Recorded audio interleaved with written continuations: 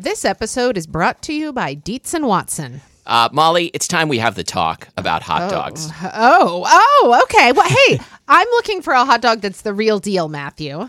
Like a classic hot dog that, like, when you think of, like, the platonic ideal of a hot dog, I recommend Dietz and Watson's Dietz Dogs.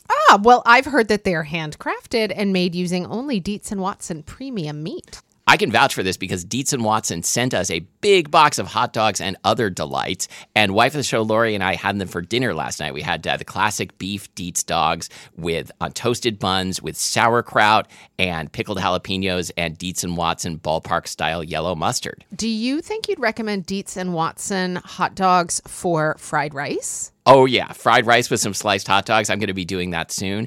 Wife of the show, Lori, is going to be making the hot dog flour buns from Christina Cho's cookbook, Mooncakes and Milk Bread. Very excited for this. And I'm especially pleased because Dietz and Watson does things the right way. So this means like no additives, no fillers, no artificial flavors, no cutting corners.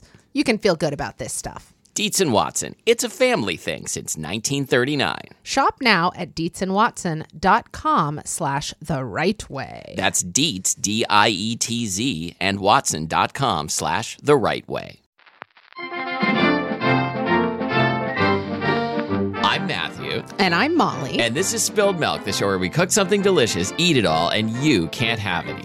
Today is episode number 507. The one you've all been waiting for, 507. Yes. I'm doing cool hand motions representing 507. Today, we have decided to do hot fudge, which we did many years ago as a bonus episode for subscribers only. Yeah, so this is our pledge drive episode for 2021. And that means if you're listening to this and you're already a subscriber, you're like, why are they doing hot fudge again? But if you're not yet a subscriber, you can go to spilledmilkpodcast.com/donate, become a subscriber, and listen to the previous version of hot fudge. Yeah, you get to listen to twice the hot fudge. Yes. Okay, so this is a double fudge episode. This is a double fudge episode. It's super fudge. It is. Oh, wow, Matthew, that was ingenious. Where'd you come up with that name? Oh, I wrote this series of books, and when I say series, I mean 2 books in the 80s. Were those books from the 80s or 70s? Sure. Yeah. Because the first one was Tales of a Fourth Grade Nothing. And I wrote, Are You There, God? It's Me, Margaret. That's right. Which is my legal name. That's true. Yeah. Oh, but only God knows that. Yes, it's true. Okay. All right. Yes. Shall we begin with a trip down memory lane? Let's do. And I'm going to kick this one off. So, hot fudge. This is something that you sound like you're giving like an extemporaneous speech in like a high school debate tournament. Hot fudge. What is it? It is. I'm going to tell you 3 things about what you need to know about hot fudge. Okay. No, I remember my mom really liking hot fudge when I was a kid. It was never something we kept around the house. It was always something that she would get out in the world. And it was always like a really special thing for her to decide to get hot fudge. Because this was also like the peak of my mom's dieting years. So this was This was like a real big deal. cheat day treat. Yeah. Oh, God, that's so annoying. Anyway, but I think that my first time having hot fudge, I might have been in college. Wow. Yeah. I mean, I did a lot of things for the first time in college. Me too. Yeah. And anyway, I think it might have been at Fenton's Creamery in Oakland, California. All right. Which I've actually been to in the past year. Oh, wow. Is it still fudgy? I did not have hot fudge that time. Or wait, did I? Oh my God. I have like no memory for hot fudge. I think that's what we're learning here. But anyway, I think... What do you think you had when you revisited Fenton's Creamery?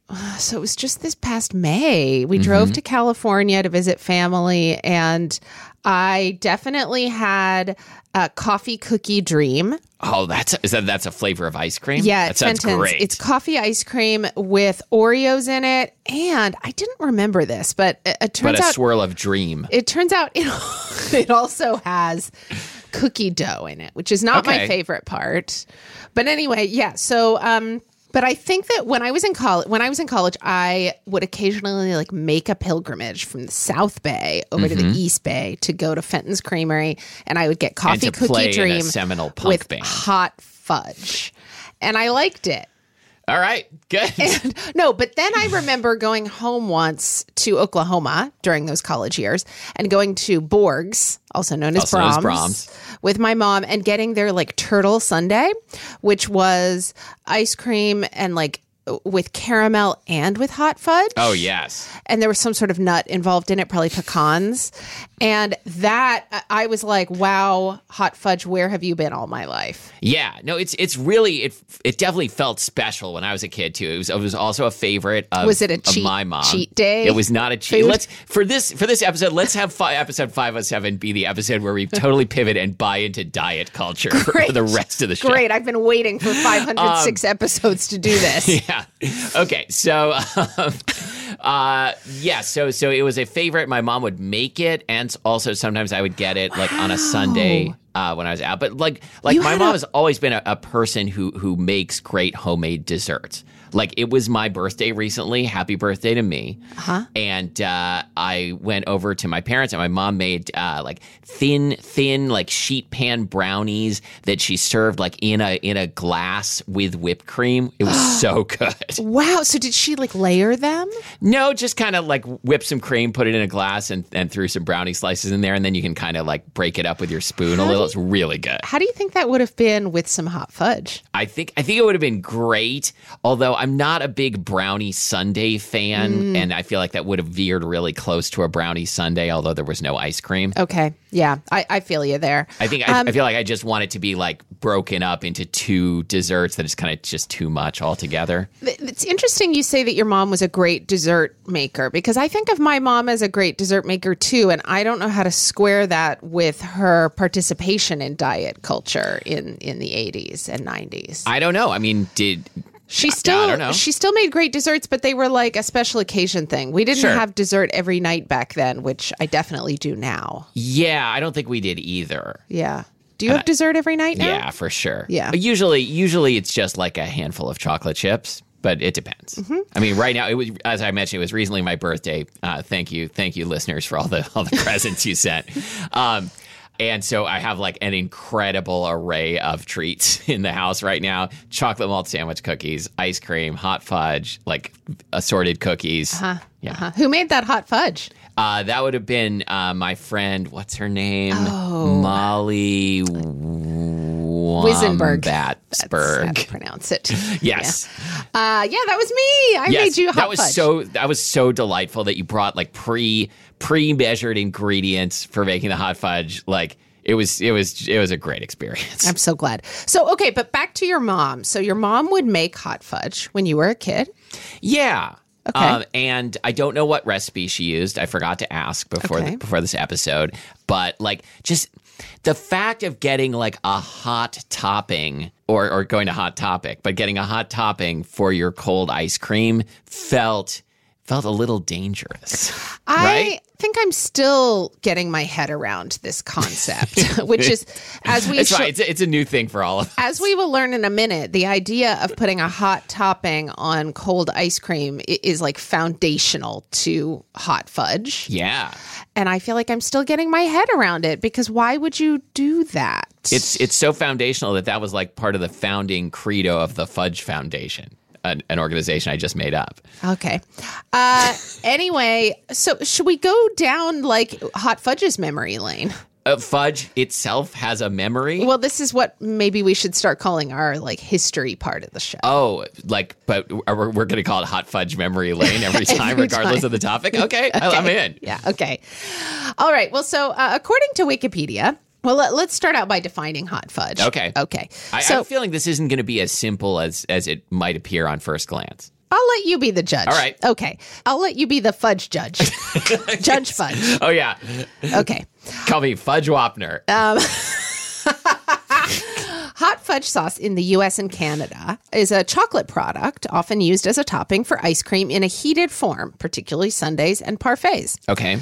The butter in a typical fudge, like candy fudge, is replaced with heavy cream, resulting in a thick, pourable chocolate sauce when it's hot that becomes more viscous as it cools. Sure. Commercial syrups or commercial hot fudges are generally thinner and formulated to be usable at room temperature, which then kind of begs the question, is it still hot fudge? Yeah, I mean, it's sort of, I think. Yeah, well, okay. We'll talk about this, but I have a couple of observations. First of all, like, I don't know if it's always been clear to me that hot fudge and chocolate syrup are different things. That I think like the key difference is like hot fudge is higher in fat, and particularly in like milk or butter fat, such that it will solidify at room temperature, and that's like key to its texture, and like particularly like how the texture changes when it hits the ice cream. Yes. It's almost like a ganache. I mean, the way that it is totally a it ganache. It is a ganache, yeah. basically. It's a melted ganache. Okay, so let's talk about this some more. So, Matthew, do you remember the early days of being a food writer and going to IACP conferences? Yeah, although I think the only time I actually went to IACP was with you and Abby. Really? When we did like a panel there. Oh, right? I thought you were doing all that stuff like before I was. I went to... No, you're right. I went to IACP when it was in Portland once. This is a great part of the show. Cool. Yeah. Well, so what I was going to say is, this is Conference Memory Lane. Yeah, it's our new segment. So, I remember the name Nancy Baggett Yeah. from my early IACP experiences. I mean, talk about a real like standard bearer of food writing when I Absolutely. first got into it. So, Nancy Baggett is the author of the All-American Dessert Book. Norman and- Colpass. That was another Oh, really? cookbook writer that we talked about. I had Norman Colpass's Pasta Presto cookbook when I was in college. Oh, yes. Okay. Well, so Nancy Baggett also has a website called, I believe, kitchenlane.com. Okay. And she has recipes there as well as sort of some history of desserts. Anyway, according to Nancy Baggett, it's a good bet that hot fudge sauces were basically failed attempts at making fudge, which makes sense, right? Okay. Yeah. I mean, when we did remember when we did our fudge episode? Because that was 100% failed attempts at making fudge. It was a Yeah. disaster. I wish that I had thought of it then as just a hot fudge episode. But I don't think that's what it turned out as. I think it was just like shitty fudge. Yeah. Okay. So Nancy Baggett writes, fudge making, a traditional American activity. Now, note that phrase. Okay. Hang on. Started catching on at several New England women's colleges in the late 19th century. Sometimes when the mixture wasn't cooked enough, it wouldn't set and had to be eaten with a spoon. By the 20th century, people began deliberately undercooking fudge so they could serve it warm over ice cream, often on banana split sundaes or other soda fountain treats. Couple of Yes. questions. So is she implying that like just like from like miles around, like as you approach like the Wellesley campus, there would just Yes. be this aroma of fudge? Yeah, I saw a couple of other places online mention this idea that like fudge making was something that like women in New England women's colleges did. And Okay. I'm like, was this some sort of something to keep them from getting pregnant? Like let's keep them like no, but like let's keep them busy making fudge, or like, you know, is this like a version of if you eat graham crackers you won't masturbate?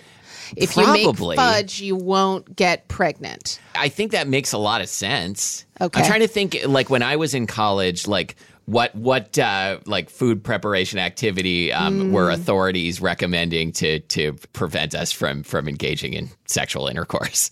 What do you think it was? Let's see. Maybe. Well, I mean, there's the frozen yogurt machine. We talked a lot about that.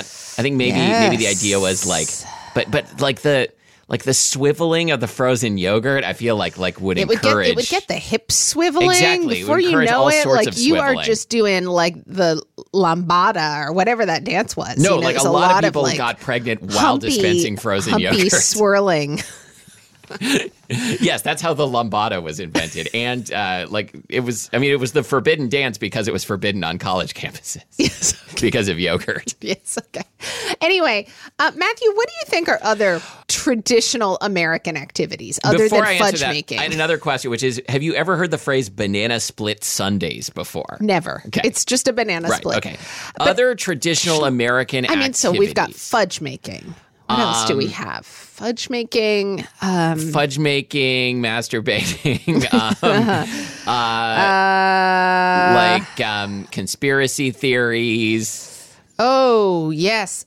Dumping tea into tea. bodies of water. That's another That's right. one. Long before that was a protest and a symbol of the American Revolution. It was just something people did for fun. Like instead of like a barbecue or a pig roast, it was like, come on by for a tea dump. Come on by for a tea dump. Yeah, like you've wondered when reading like historical novels like Johnny Tremain, like what are they talking about when they get together for a tea dump? It's because Americans, for like all of their laudable attributes, are maybe not the smartest people, and they, and I include myself. But they figured out how to turn failed fudge into hot fudge. That's right. That was really the turning point. Yeah. Like, that suddenly at women's colleges when was this? The late 19th century. Yeah, there we go. Like that's when like Americans went from a nation of people dumping tea into bodies of water because they didn't know how to brew tea to like making the world's greatest ice cream top. Yes. Oh, okay. I didn't know we were going to get such a history lesson. I didn't know either. We're not done. So as I was reading this sort of history of fudge making at women's colleges in the U.S., I kind of started to wonder how this jibes with the official history of the hot fudge sundae, okay? Which is, and I again found this on multiple websites online, which of course means it's true, okay? Mm-hmm. So the inventor of the hot fudge sundae is said to be one Clarence Clifton Brown, who is the owner of C.C. Brown's ice cream shop in L.A.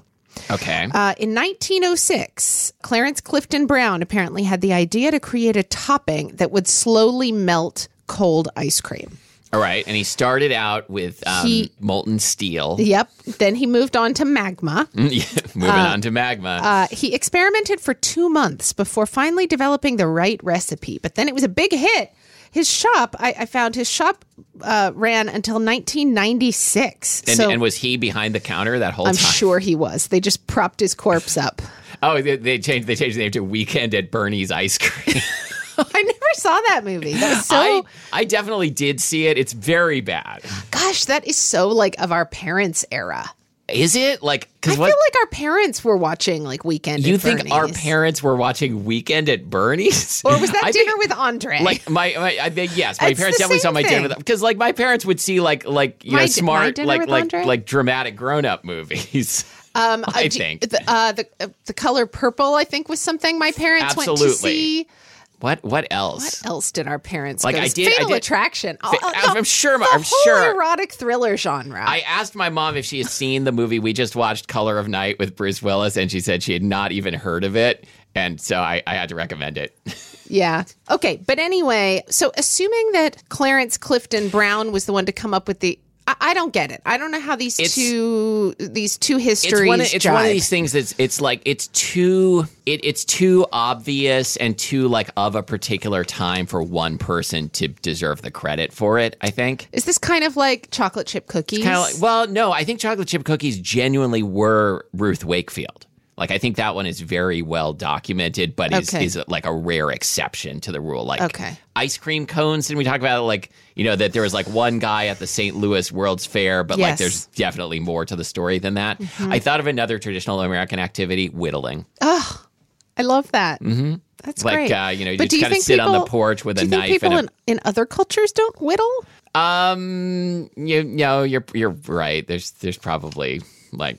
it seems like cave people probably whittled. Well, first of all, like cave people, I think were mostly American. And secondly, do they have wood in other countries? No. Okay. No. Trees are a purely American invention. What about knives? No. Okay, great. So, Matthew, I feel like this is a good time to talk about the pledge drive. Okay, great. Yeah, now that we've alienated almost the entire world, No, actually, because we also said Americans were dumb. So We are so confused. Yeah, all right. So I don't know if everybody knows this, but Spilled Milk is a listener-supported show. Yeah, and we do a pledge drive once a year in the fall. We only bug you about this 1 week a year, and then we shut up about it until next time. We've been doing this for almost 12 years. Well, we've been doing the show for almost 12 years. We've been doing the pledge drive for maybe this is our 8th pledge drive. Something like that. Because for a while, you and I were just shoving money into the show and just watching it burn. Yeah, that's true. We had like a shoebox on the table with a slit cut in the top, and a fire burning inside. Yeah, and then like the fire burning inside our hearts. And then we asked our listeners if they would share their fire. Yes, if they would let us stand next to their fire. Yes, and they did kindly. They did, and we make this show now. And always, really, for our listeners. And we should clarify that means we're not making it for a corporate owner or a network. We are an independent comedy show. And we also don't make this show for our advertisers. Nope.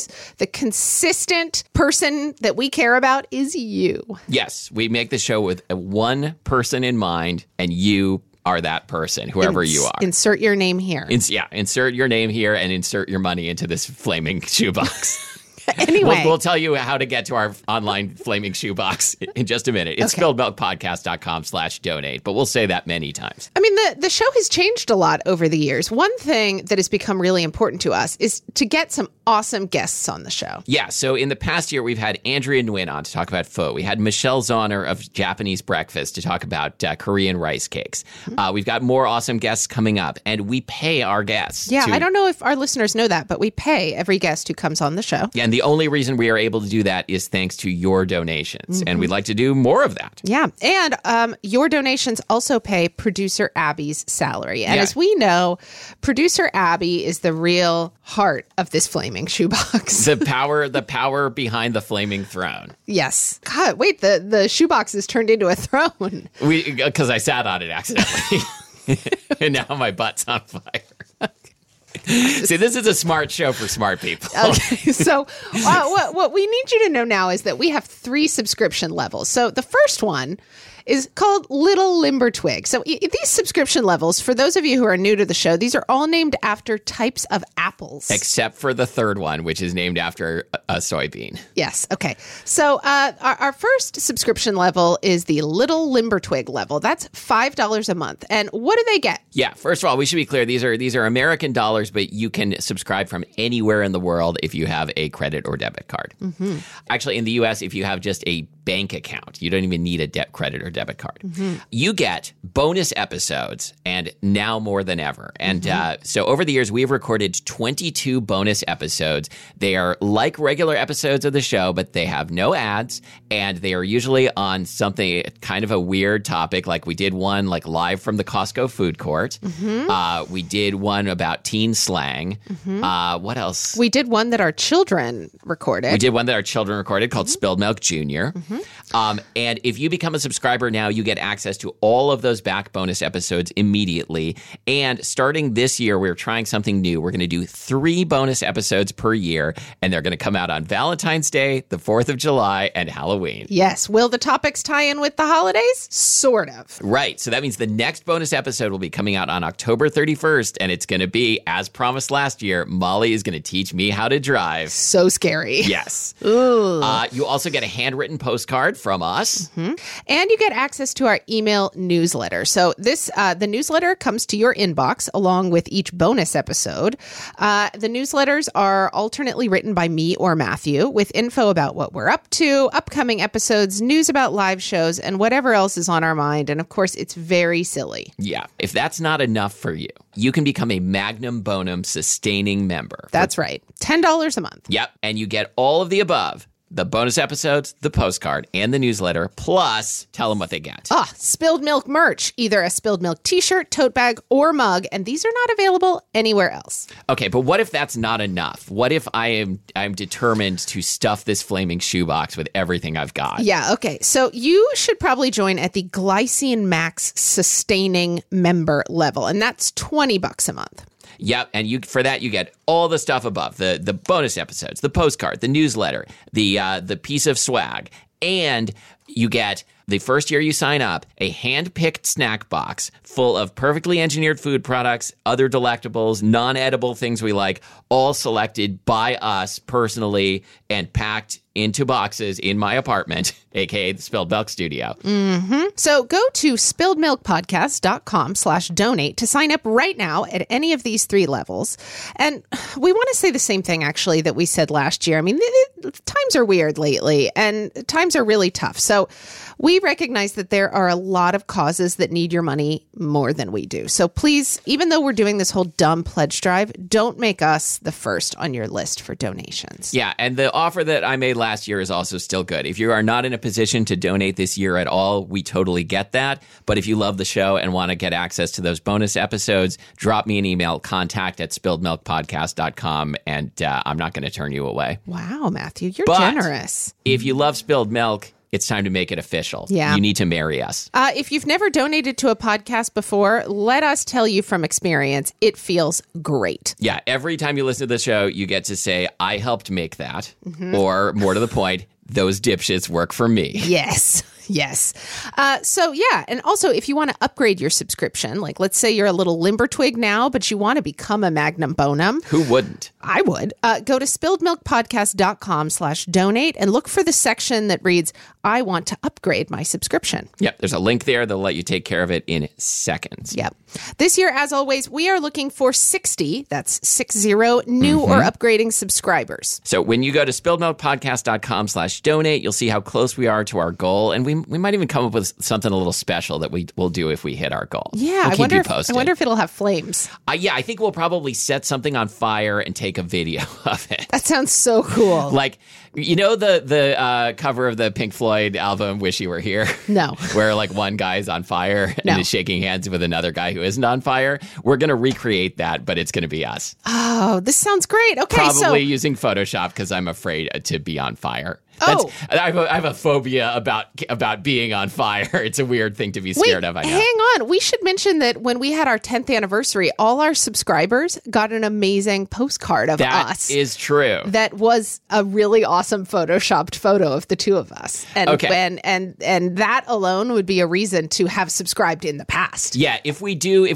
send a postcard where that's a parody of Wish You Were Here, but with us, it should be called Human Bananas Foster. Yes. Okay. Or Snapdragon. Or yes, Human Snapdragon. Okay. So once again, that's spilledmilkpodcast.com/donate. Thank you so much for sticking with us over the years. We could not and would not do the show without you. Back to Fudge Town. I want to talk about Nancy Baggett again. So I want to really get into talking about like making hot fudge. So Nancy Baggett says real hot fudge is different from ordinary chocolate sauce in that it's made like old-fashioned fudge, like candy, right? So hot fudge sauce is basically a fudge that never sets. Okay, but like, doesn't fudge, the candy, have like candy heated sugar in it? Yeah, so this is where things get a little tricky for me. So Nancy Baggett says that you take cream or milk, sugar, and butter, and you slowly heat them, kind of boiling them down until they're slightly thickened and light caramel colored. We didn't do that. We didn't do that. And this boiling down process, she says, not only gives the sauce its great gooey texture, but also contributes that special fudgy taste to the chocolate. Interesting. I feel like we should try this. I think we should. Maybe we should do a hot fudge episode and actually like do some hot fudge experiments before recording that episode. Weird. Should we just turn the recording off now? All right, bye everybody. Yeah. See you for Hot Fudge 3 in 10 years. Okay, but anyway, so Matthew, we acknowledge that we have not actually tried Nancy Baggett's recipe, which seems like we haven't tried real hot fudge. But I've tried like a bunch of hot fudge recipes, and I always come back to the same one, which we'll get to. Okay, well, so what do you look for in hot fudge? So I think what this is really helpful in like clarifying like my feelings. I'm glad we talked this out because I think what I look for in hot fudge is a melted ganache, right? As opposed to as opposed to something that has like a caramel or flavor and or candy texture. Yeah. Okay, that's a good point. So you're not looking for magic shell. I'm not looking for magic shell. I'm looking for like pure, rich, chocolatey flavor and like, chewy ganache texture. Yes, it is true that well, so in just a second, we'll talk about the one that is your preferred hot fudge. Yeah. And it truly does, when you put it on ice cream, it does this wonderful thing that is it begins to melt the ice cream and it itself becomes slightly firmer. Yeah. But not hard or chewy. Yeah. So to me, it's not just like the temperature differential of the hot fudge that I enjoy, although I do like that. It's that chewiness. It's what the two temperatures do to each other, sort of, like a they form like an interface. Would you call it a user interface? I would call it a user interface. Like I think of all the desserts, ice cream has one of the most approachable user interfaces. Don't you? Yes. I was trying to figure out I think it's been how through a lot of usability testing. Yeah. Okay. So let's talk about your favorite hot fudge sauce, which is called Hot Fudge Sauce 2, posted by Aaron Nesbitt on allrecipes.com. Yeah, we'll link to that in the show notes. And I have to admit something that I just realized. I've never looked to see if Aaron Nesbitt has a Hot Fudge Sauce 1. What if Hot Fudge Sauce 2 is like her second best? How did you choose this one? I think I just Googled hot fudge, like when we were doing the original hot fudge bonus episode, I think I just Googled hot fudge recipes and I was like, okay, this one looks easy. Is it possible that this is the only hot fudge you've ever made? No, it's not possible because periodically I will see one that I think, oh, this sounds good, and I'll try it, and it's never as good as Aaron Nesbitt's hot fudge sauce too. Okay, so let's talk about Aaron Nesbitt. So yeah, I couldn't tell you like what has been different about other ones I've made. I think maybe some have had like some cocoa powder in them or corn syrup, or I don't know. So Nancy Baggett's, which we'll talk about a little bit more in a minute, not only does this kind of boiling down of the dairy and sugar before adding the chocolate, but it also has corn syrup. Yeah. On the other hand, Aaron Nesbitt's doesn't use corn syrup. It has you melt the chocolate first, then you add the cream, salt, sugar, and a small amount of butter. You just cook it to warm through, and then you add vanilla. It's like very fast. Yeah, it's literally a ganache. It is. It truly is. Yeah, that's what I want. That's kind of all I want out of life is just ganache access. Okay. And you like to eat it cold. How does it differ flavor-wise from fudge? Or does it just taste like ganache? Fudge candy? Yeah. Because I'm not a big fan of fudge the candy. I always feel like it's too sweet. Okay, so like I want like a cold square of ganache. Have we talked about Royce Nama chocolate? No. It's a chocolate brand from Japan that is now becoming more available in the U.S. I think there's a store at Bellevue Square east of Seattle. Their signature product is like a chocolate that you have to keep in the fridge because it is literally just squares of ganache that they're giving you permission to eat. And it's fantastic. And this is also basically what you're eating when you go to the fridge and eat this particular hot fudge sauce. Yeah, it's absolutely the same shit, except you don't have to eat theirs with a spoon because they cut it into squares. Okay. Yeah, but I love the texture of hot fudge directly from the fridge. Can I have a taste of it? Yeah. Okay. While we're tasting this, I also want to say that I'm really curious to try Nancy Baggett's recipe compared to this one, because I do think it's going to taste more like fudge the candy. It's also more fiddly. Like, there's all that like getting the I mean, I do like the idea of that caramelly flavor. I kind of wonder what it's going to bring. I do too. I mean, the way it works is you boil down that kind of caramelly stuff before adding the chocolate. Then you add hot water to thin it to your desired texture. And of course, it also uses corn syrup. It sounds to me like you don't think that corn syrup really needs to be in hot fudge because you don't care if hot fudge gets harder as it cools. I want it to. I mean, I don't want it to get like so hard that you can't spoon it, but like I want it to get to that chewy point, so that when I'm like digging around in my ice cream bowl, I'm getting like some frozen ice cream, some kind of melty ice cream, and some sort of hard and chewy hot fudge. That's the best. So I'm a little bit perplexed by this third hot fudge recipe that I found online. This one is by Ree Drummond of the Pioneer Woman fame. It's on foodnetwork.com. So hers doesn't use chocolate at all. It's 2 cups sugar, 2 cups cream, 2 cups cocoa, and 1 cup of butter. Well, that's a large amount. So why would you not use chocolate? Well, I mean, I guess melting chocolate is certainly more trouble than measuring cocoa powder. Or is it? Because cocoa powder always gets everywhere. Cocoa powder gets everywhere. Cocoa powder is such a pain. How much cocoa powder do you think we've inhaled into our lungs over the years? Oh, definitely like, I don't know, a pound. Do you think we have brown lung? I think I definitely have brown lung after the other day when I accidentally blew the contents of a vacuum into my car instead of sucking it out. Like, do you, like, I'm trying to remember now. Again, this is something I should have asked my parents, although I think in this case they would have been like, what are you talking about? Like, when I was a kid, we had a vacuum cleaner. It was like an old school vacuum cleaner that had like a separate, like, box that was the had the motor in it. And then, I mean, I know they still make this kind of vacuum cleaner, but I think like uprights are more common now. But this was like the one with a separate box that you drag around and has a hose sticking out of it. And it also had like an exhaust port, like the exhaust port in Star Wars that they used to blow up the Death Star. But this one, you could plug the hose into the exhaust port and make the vacuum blow air. And I feel like we did this sometimes, but I don't know why. Were we like inflating something? Was this like a proto leaf blower? Maybe it was a proto leaf blower, but I don't think we were blowing, like dragging our vacuum outside and blowing leaves. I think maybe we were like inflating a raft. I wonder if you guys had maybe just spilled some cocoa and you like, I don't know, like rather than vacuum it up, we tried to blow it. Well, your mom was probably like, guys, close your eyes. If we just turn this magical machine on, it will disappear. Okay. That's what I do when I clean the house. Yeah, no, maybe you're right. Maybe like before someone came up with the idea of the vacuum cleaner, they thought, let's just like blow all our problems away. I was going to make a dumb joke based on that, but there's nothing funny about blowing your problems away. I don't know what you're talking about.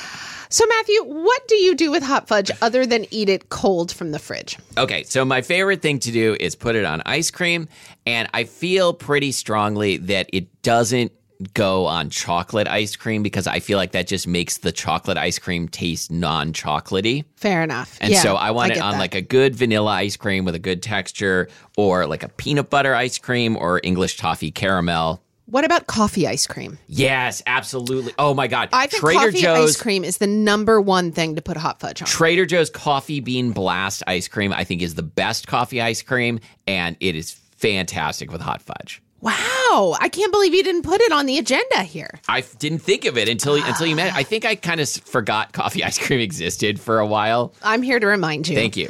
There's always something there to remind me. Well, so I think that the bottom line here is we need to try Nancy Baggett's like more traditional method of hot fudge. We'll be back for Hot Fudge 3, and I think that episode is going to air in 2031. Yes, I can't wait. And in the meantime, we're going to be eating Aaron Nesbitt's Hot Fudge Sauce 2 from allrecipes.com. Like, if we keep doing this podcast long enough, eventually people are going to start writing articles about, like, it's weird that they're still doing this thing. I know, it's true. It already is weird that we're still doing it. Like how people were writing articles about Clifton, like CC Brown's ice cream shop. Wait a minute. I have one last question about hot fudge. These recipes make a lot of hot fudge. I don't know how fast your family goes through hot fudge, but I assume you're going to have to rewarm this in small quantities. Yes, that's a good point. To keep using it. What's your strategy here? Because you don't want to rewarm the entire batch, right? No, I will spoon some into a Pyrex bowl and microwave it like very carefully because you can definitely overheat it and have it like split or just get like weirdly runny. Okay. So microwave it to like you would do with melting chocolate where like you don't want to see it all melted before you stir, like you want to stir up those last little lumps and have them melt. But I'm making this sound like it's a difficult process. So you use like one of those like little custard cups, little Pyrex custard cups. Let me tell you something else. Well, I'm so glad you brought that up. I'm like pointing my finger in a very aggressive way. Mm-hmm. You know what I like to do is I'll put some in the Pyrex bowl, dessert cup, and stir it, melt it, stir it up, and then just scoop the ice cream right into there. Because you know what? I think hot fudge under the ice cream sometimes is better than hot fudge on the ice cream. I was going to ask about this because then you get some in every spoonful. Well, I was going to ask if you then like wind up, scraping the hot fudge out of that bowl onto the ice cream in a different bowl. It depends how many people I'm serving. If the answer is one and it's me, then no, I'll just put ice cream into that bowl. If it's multiple people, then I'll scoop the ice cream into other bowls. And I think I'd probably do exactly the same thing. I just thought of something else that I want to mention, which is the Dairy Queen peanut butter parfait. Okay. Because like the way they apply the hot fudge to that sundae is perfect. They put some on the bottom, then they put in some ice cream, then they put in some more hot fudge, then they put in more ice cream, and then they put more hot fudge and on top. Oh, and like peanuts all the way through. And this, also, I would think, really maximizes the interfacing. It maximizes of hot the interfacing, fudge yeah, and ice cream, which is where all the magic happens. Yeah, it's like when hot fudge and ice cream like rub together, sparks fly. Mm-hmm. And that's when women at women's colleges get pregnant. That's right. Yeah. So it didn't work. It didn't work the whole at all. Fudge thing. No, there was so much rubbing together of ice cream and hot fudge. No, literally, like the first season this happened, literally everyone got pregnant. And then it was a baby college. And that's what we called the baby boom. Oh, really? Yeah. Oh, okay. I've always wondered. Mm-hmm. Matthew, do we have any spilled mail today? Yeah. Let me put this hot fudge away, and then I'll tell you. Okay.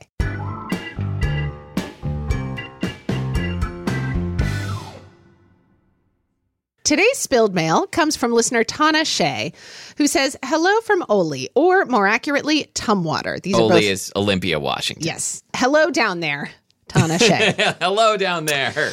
Please talk about your beliefs on the idea that the water greatly influences the outcome or the taste of certain foods. I think this is normally associated with breads like New York bagel, San Francisco sourdough, etc. However, it makes more sense to me in terms of drinks rather than foods. After all, "It's the water" was the slogan for Olympia beer. In your opinion, when baking bread, does the water matter? Or is this a matter of taste? Is it actually chemistry? What other foods do you feel are made better by the water? I love this question. My opinion is that it doesn't matter.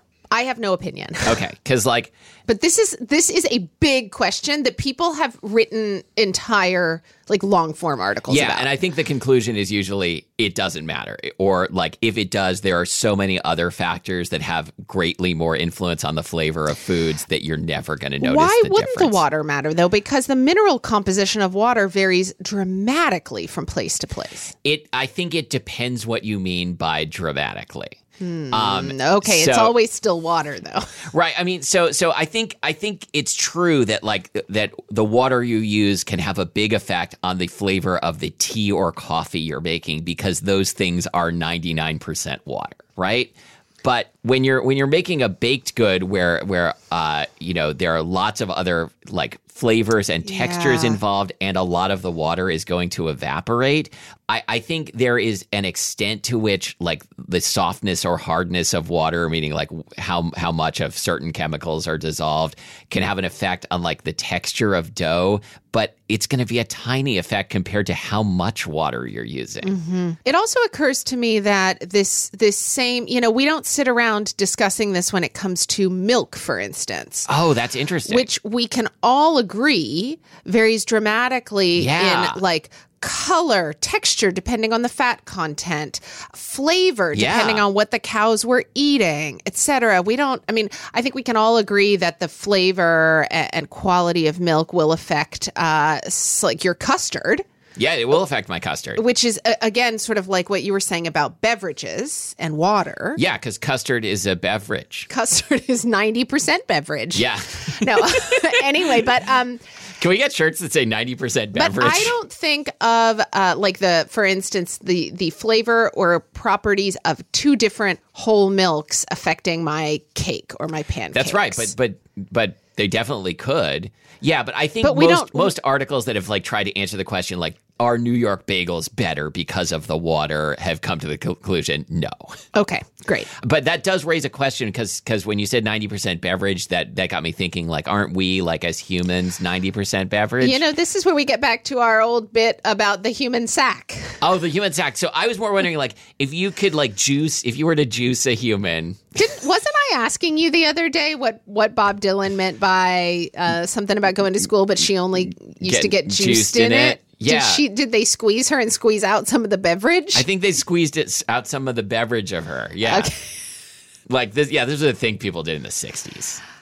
Okay. All right. If you remember the juicing, you weren't really there. Have we adequately answered Yeah, our I think we adequately listeners' answered question? that. Like we don't have an informed opinion on this, but we'll like throw some ideas out there. Okay. This week, I'm doing Now But Wow.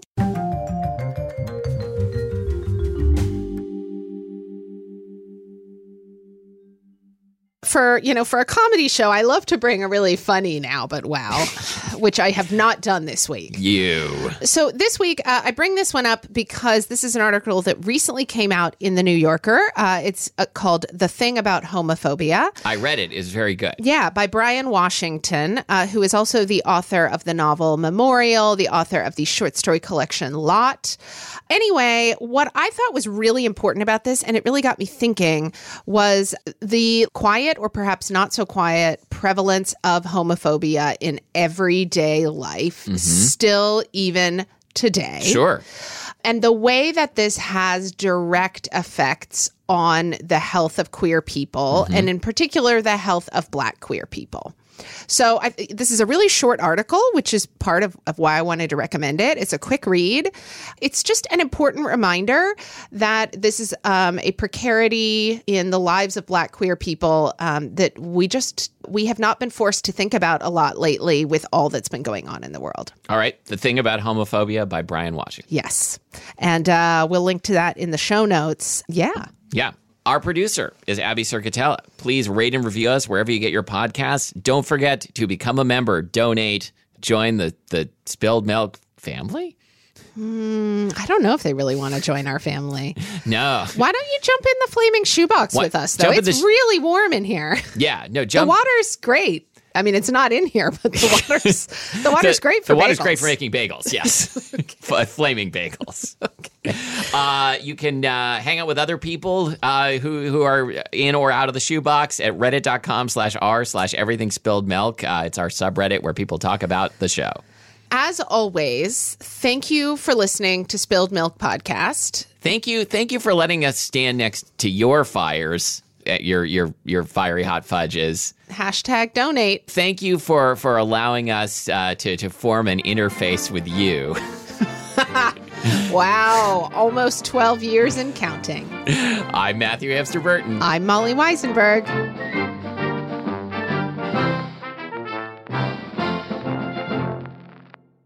Do you think while we were all napping, a bear wandered in and looked around and thought about whether to eat us? It was such a well-behaved and quiet bear. Oh, yeah. Like, not all bears, right?